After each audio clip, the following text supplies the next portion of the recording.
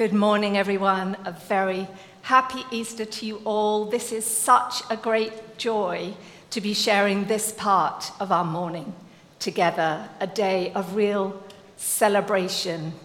I'm Jill, and I'm going to be sharing a message with you this morning. We've had baptisms, we've had bird song. I don't know if it can get any better than that. But I do have one thing for you. I have an Easter brain teaser for you. You ready? What do you call a conversation with God that you don't even know you're having? You want the answer? A divine exchange. And yes, all the little jokes will be as bad as that one. But don't worry, there's not too many of them. Do you know the kind of conversations I mean, though? Where you just think you're having your own train of thought, but all the while, God is listening and he's navigating things to get you to that one exact question that he is very eager to answer. Let me explain. Well, I've been thinking about the resurrection accounts, particularly around Mary Magdalene, like the ones that we had just read out for us. And two questions in the text really stood out to me as I was reflecting on them. The first is the one in the Luke account, spoken by the angel to Mary. And it's this one here. Why do you look for the living among the dead? Well, that's darkly ironic, isn't it? I mean, Mary had not come to look for the living. She'd come to find a corpse, and that is a dead person. She had good reason for that. Then we hop over to the John account, and again, a strange question asked by the angels to Mary. Why are you crying? Well, surely that's fairly obvious. She's come to tend to a dearly departed one who's now missing. She's got good reason for tears. Yes, okay. I see what's going on here. The angels are trying to shift Mary's focus, shift her emotions away from expecting to find a dead person to finding a living person. Instead, a living Jesus. He'd said he must rise on the third day. They had good reason for that. Well, I began to reason with myself and think, Mary was looking among the dead, but she could have been looking among the living instead. Focusing on dead things, yeah, that was tearing Mary apart. Focusing on dead things, that's not good. By now I knew God had an agenda in this conversation, so I brought him in. Well, God, what is your point here, though? I mean, no one surely focuses on dead things. I mean, unless you're into zombies or forensics, maybe. No one focuses on dead things. Ugh! I wouldn't want to focus on dead things. I don't focus on dead things. Well, I don't think I do I? Father, would you show me where I'm focusing on any dead things? Boom. There it is. The question he was waiting for me to ask him, which he was very eager to answer. Where am I focusing on any dead things? And he wasted no time in giving me his answer. This is what I believe I heard him say. It spoke volumes to me. I really hope it says something to you too. This is what I believe he said.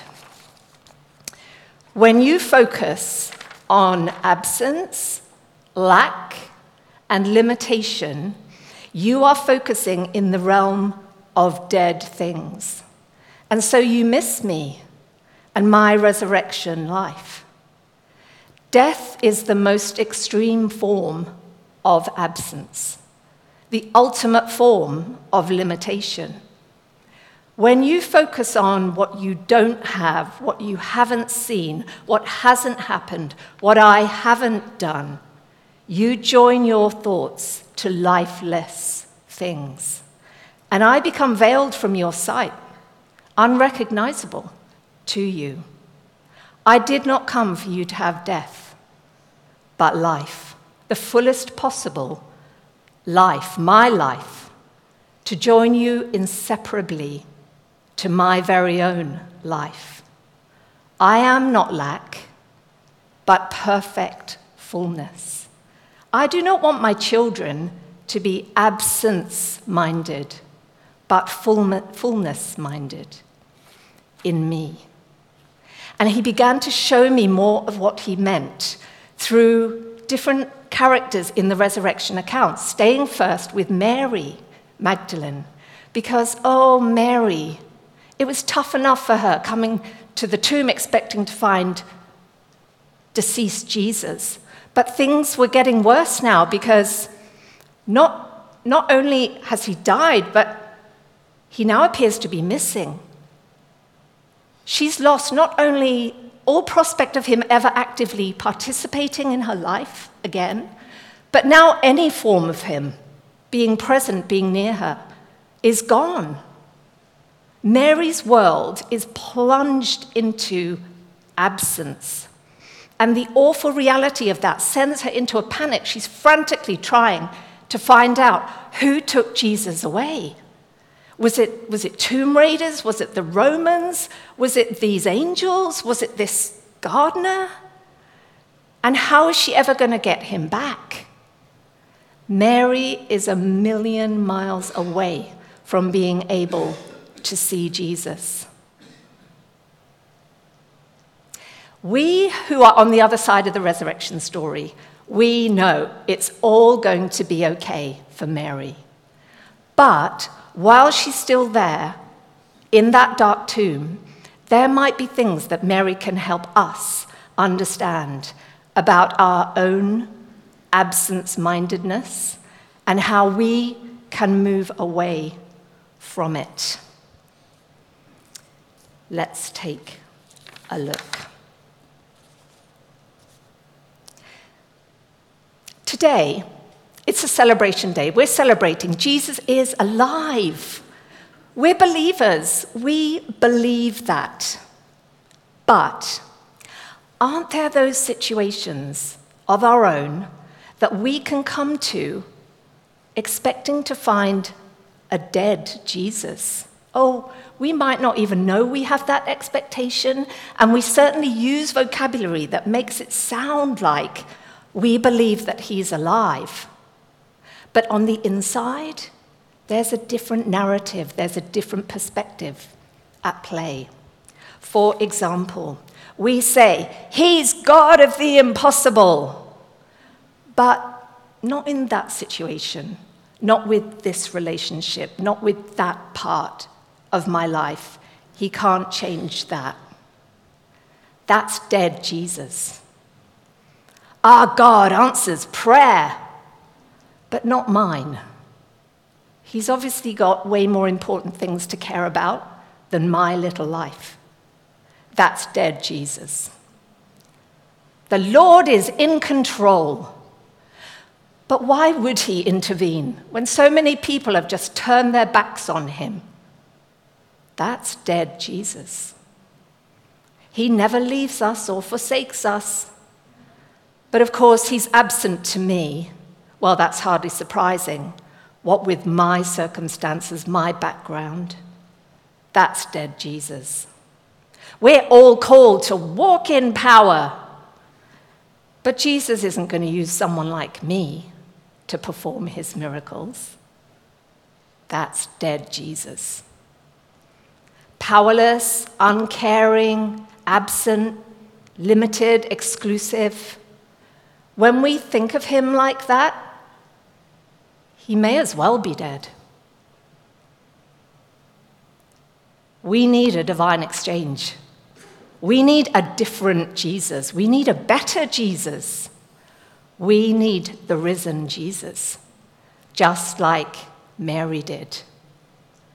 And just in case we're thinking, oh, it was so much easier for Mary, she was physically there, right there, when Jesus was raised from the dead, let's just remember that when Mary exits the tomb and she's standing right there in the very presence of the risen Jesus, she doesn't even recognize him. She fails to see Jesus standing right there the whole time. Mary is still so focused on his deathly absence that she allows the presenting circumstances, her grasp of reality, to so overwhelm her, so dominate her. She's blind to Jesus and to his promises, because he had promised multiple times to Mary and all of the other followers, yes, I will die. Yes, you will weep and mourn for me. But on the third day, I will rise again. He had promised that. Mary had forgotten that promise. Did you notice how Jesus asked Mary the exact same question as the angels had asked her? Why are you crying? I don't believe this is Jesus just saying, Mary, you don't need to cry anymore. Look, I'm here. I believe Jesus, in his love, is actually reminding Mary and also gently challenging her. Mary, you knew my promises. You knew that I must rise again on the third day. This is the third day. When you came to the tomb today, you had every reason not to cry, not to be sad, but to be glad, to be celebrating, anticipating that you would see me risen again. Mary, exercise your faith. Put your belief to work, knowing that I am faithful to all my promises, and I truly am the risen Jesus. But Mary got there in the end, didn't she? She did believe what happened. It was a process.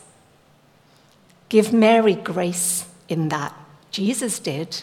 We need it too. Just as Mary arrived in the physical dark of the pre-dawn morning, but she left as the light, the glimmers of dawn were brightly visible. So she went from darkened understanding, darkened sight, being unable to see Jesus in the tomb, to having bright, clear-eyed revelation and recognition of him. She went through a process. Let's see if we can learn something from her process to help us in ours. First of all, Mary had to turn and go looking in a different place.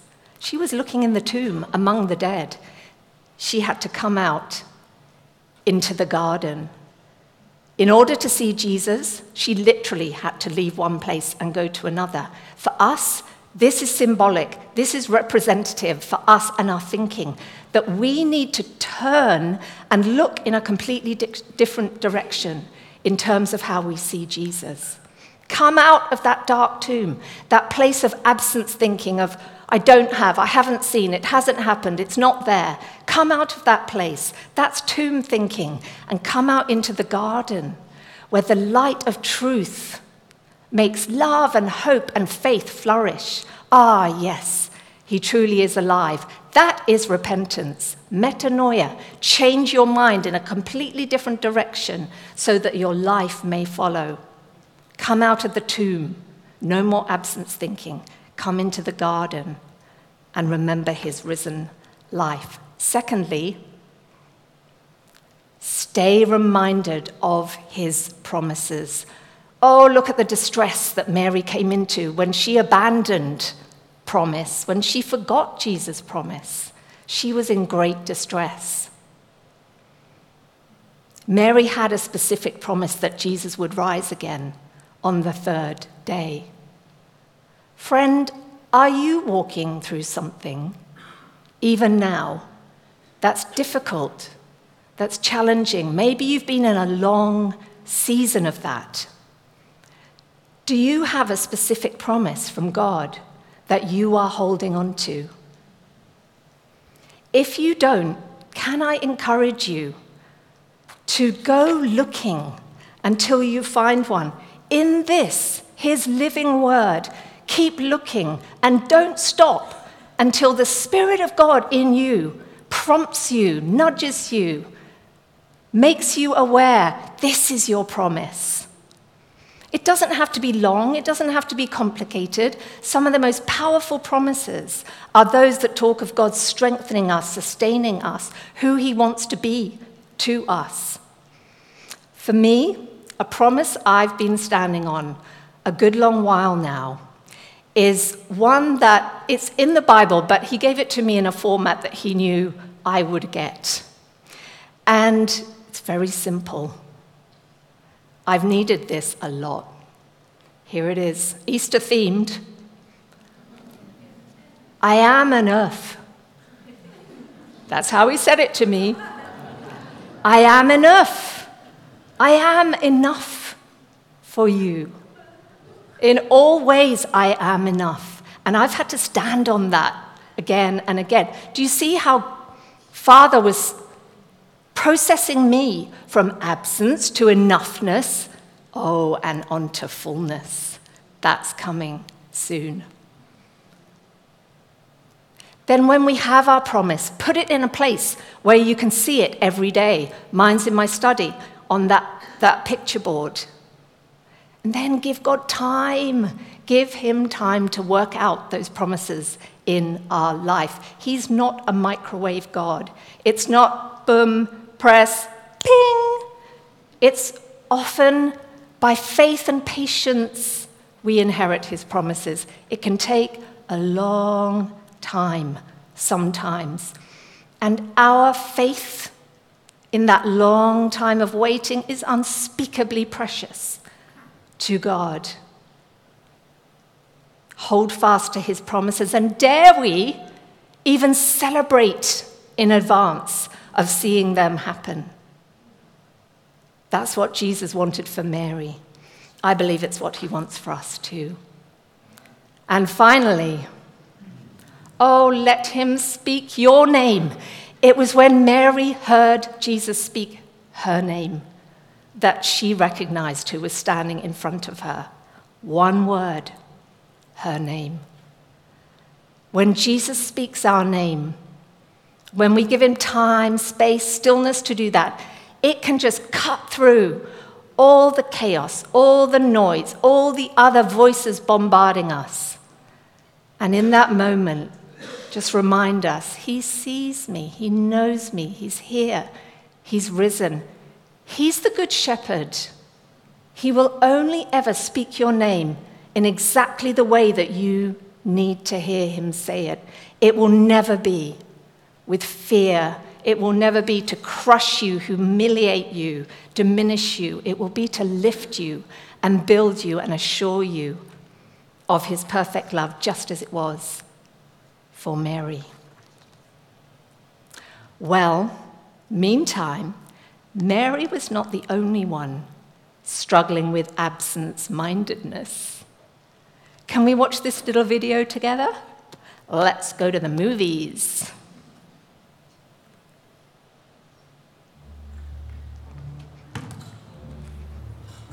I'll tell the story. I remember it like it was yesterday.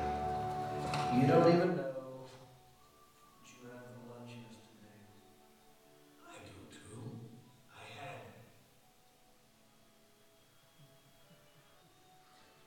Why don't you tell the story? All right, tell the story. Oh, I hate the way you tell the story. I'll tell the story.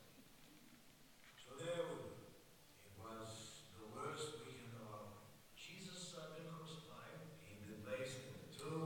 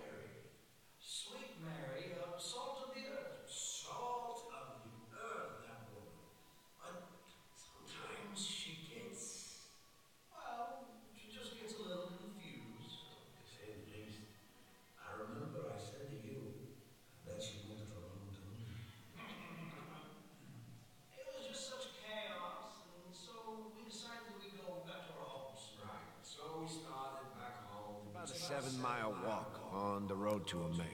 And we're walking and talking. Talking and walking. Then all of a sudden, this man comes up behind us. Yes, I remember. He looked at us and he said, why the long faces? And I looked at him and I said, that's just how we're made. We can't help it. And if you do not like it... The man was speaking metaphorically. Well, I needed him just to be clear. He wasn't clear. We said to him... I said to him, are you the only person in Jerusalem that hasn't heard just what has happened? Right, and I said to him, Jesus had been crucified, we placed him in the tomb, now we can't find his body. And I went on to say we were just horribly disappointed because we thought Jesus was the one. And he says, why are your heads so thick? Why are your hearts so slow? And I looked at him right in the eye and I said, we're just getting older. We cannot help it. There's nothing we can... The man was speaking metaphorically. I just needed him to be clear. Then he looked at us.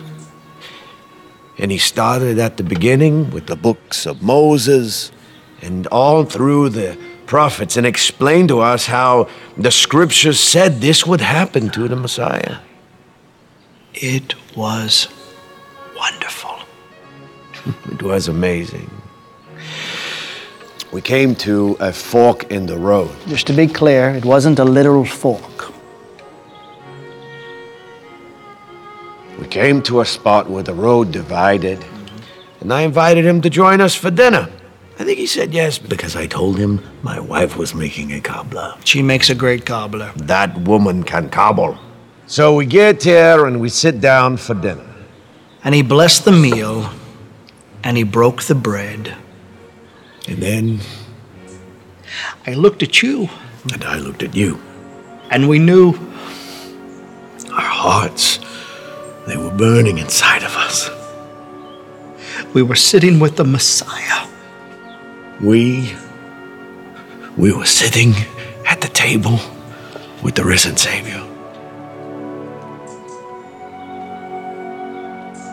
And then both of us, we turned to face him, and he was gone. Vanished.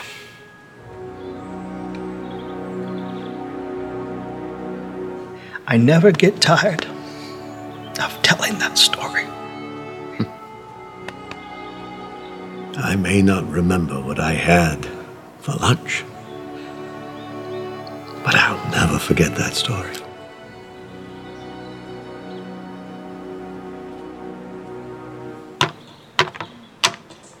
Tell that story.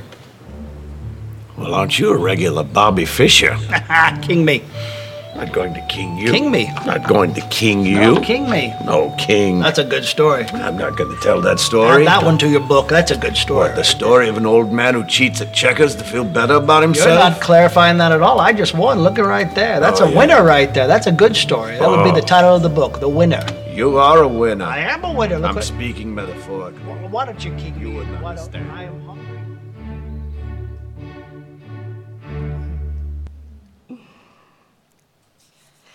And you can find that actual story in the book of Luke, chapter 24, minus the game of checkers and some other artistic interpretations. We don't, for instance, actually know whether it was two male disciples on the road to Emmaus. We know that one of them definitely was, Clopas, he's mentioned in the Bible. Was the other one perhaps his wife? We don't know. But we do know something, that both those travelers, they walked the boulevard of broken dreams that day. Oh, they had such high hopes of Jesus. They had thought, verse 21, he was the one to redeem Israel from her enemies. But those hopes had turned to more dust than was filling their sandals. They are disillusioned, disappointed, hurt, upset. And isn't it so easy when hope goes like that for cynicism to creep in? Oh, we thought he was the one, but he's dead now. We may as well just pack up and go home. Have you ever felt like that? I know I have. They were so focused on absence, on what Jesus hadn't done, on who he hadn't proved to be for them, that they are held back from seeing Jesus. Even though they walk with him mile after mile, they do not recognize Jesus either. They are absence-minded, focused on what they don't yet see or have. But the penny did drop for them too, eventually. And might there be things in their story that can help us in those times when we're facing hopelessness, disappointment, disillusionment? Let's see what they can help us. Don't they show us that it's so okay to pour out your hurt, your disappointment, your disillusionment to Jesus, even if that disappointment is with Jesus himself? And Jesus will meet us there. He'll come near us there and journey with us in that place of disappointment. The Emmaus 2 did that, but they also allowed Jesus to pour out his heart to them, to let him explain who he really is, what his real identity is, because they had a very limited idea of who Jesus really was. They saw him as a prophet, great in word and deed, and one who might redeem Israel from her enemies, but they didn't yet see him as the Christ, the risen one, the Messiah, who'd come to redeem them from a far more powerful enemy than Rome, from sin and death, so they could enjoy fullness of life, now as well as eternally. Secondly, they show us that the purpose of Scripture, of this word, is not to give us holy head knowledge, but to give us holy heartburn, to move our spirit until it comes into flame, it flickers into life, and we know this is Jesus, the risen one, speaking through the words of this living book. The Emmaus guys did that. You know, their minds were still messed up and confused, but their spirit was getting something. It was coming alive to something that they weren't yet understanding. Remember, they said we felt it burn in our hearts. They were coming alive to something that Jesus was sharing through the Scripture. Will we let Scripture do that? Instead of being a dry book with lots of text, how about we read it and we don't stop reading it until we get to that place where that little spark just comes into life. There's something there, and then we allow the Holy Spirit to fan it into flame and to come into that burning of revelation that he wants to give us. Don't stop reading. Even if your scripture portion is yay long, keep going, keep going, keep going until that spark is lit and the holy fire of his Spirit burns it into our revelation understanding. And finally, remember to break bread. It was when Jesus broke the bread at the meal that the Emmaus 2 recognized who he was. This do in remembrance of me. We did it, didn't we, on Good Friday? We broke bread in remembrance of Jesus. If ever we need a memory jogger away from absence into fullness, here it is. In this special act, Jesus is saying, my body was broken, I suffered, I died, I went away. I embraced absence to its very limit, even to death. But I didn't stay there. I beat death. I conquered sin, and I brought you through with me into newness of life, so that you could embrace all the fullness that is in me.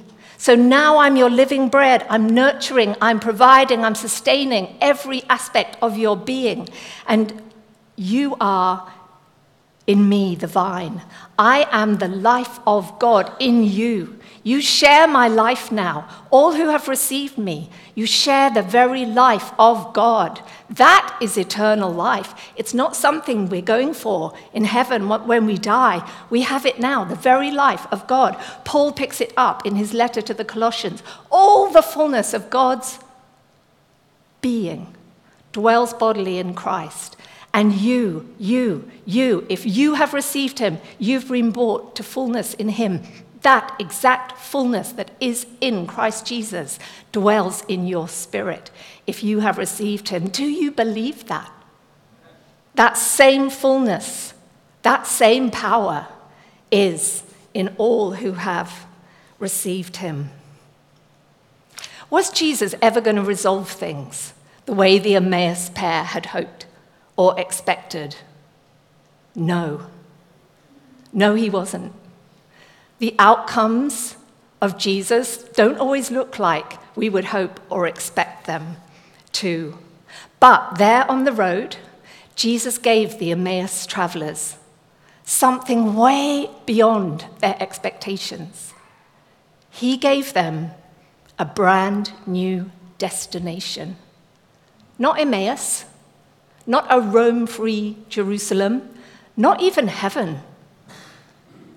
Him, Jesus.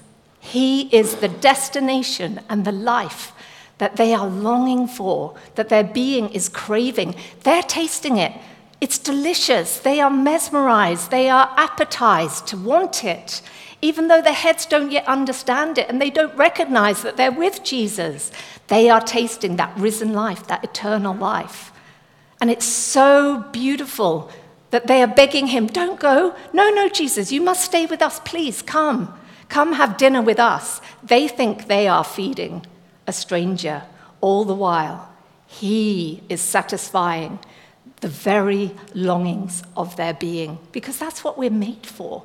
We're designed to be satisfied by the fullness that is in him. I'm going to finish on one final wonderful thing that Mary and the Emmaus two have in common. Once they focus on the risen Jesus and they feast on him, they forget their heartache. They forget their disappointment. And do you know what they do? They run. They run. They run to tell others what they know. This is huge. Think of Mary. She's a woman in a world where women have very little influence in that time, where a woman's testimony was considered worthless. Yet Jesus doesn't consider her worthless or inadequate or powerless. He says, Mary, I commission you. You go, girl. You run and tell others what you know. And she runs. The Emmaus two already walked 7 long, draining, emotional miles to Emmaus. But once they feast on the fullness of the risen Jesus, what do? They run all the way back to Jerusalem in the dark, 7 more miles, to tell others what they know. Jesus is alive. This so encourages me because it shows me that when I feast on him, when I allow him to be the fullness, feeding and nurturing me, I don't get passive, I don't get bloated, I don't get self-centered. I get energized, I get revitalized to go, as it were, and run and tell others and release to others the fullness that is in me through the risen Christ. Whether it's on one of those lackluster days, you know, the ones where you just feel meh, on those kind of days where the joyfulness that is in him who lives in me can be mine, or whether I'm in a tricky meeting and I don't really know how to handle it, where the wisdom fullness of the one who lives in me can be mine. or where there's someone who needs healing standing in front of me. They're sick, they're in pain, and I just don't feel like I'm in the zone to do that. The empowering fullness of the one who lives in me, I can draw on that fullness. And all around the world, right now, in war-torn zones or flood-ravaged zones, people hiding in bunkers, in basements, in temporary shelters, they are drawing on the bold fullness, on the worshipfulness that is in the risen one, and they are worshiping him. Even right now. Hallelujah. Aren't you so glad? There's no more begging Jesus, come and stay with us, Jesus. Oh, you mustn't leave. Please don't. Those days are over. Once we receive him, once we invite him in to be our fullness, he's a permanent resident.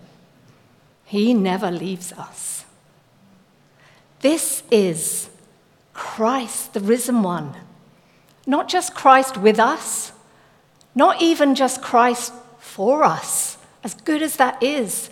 Friends, this is Christ in us, the hope of glory, the firm expectation of glory.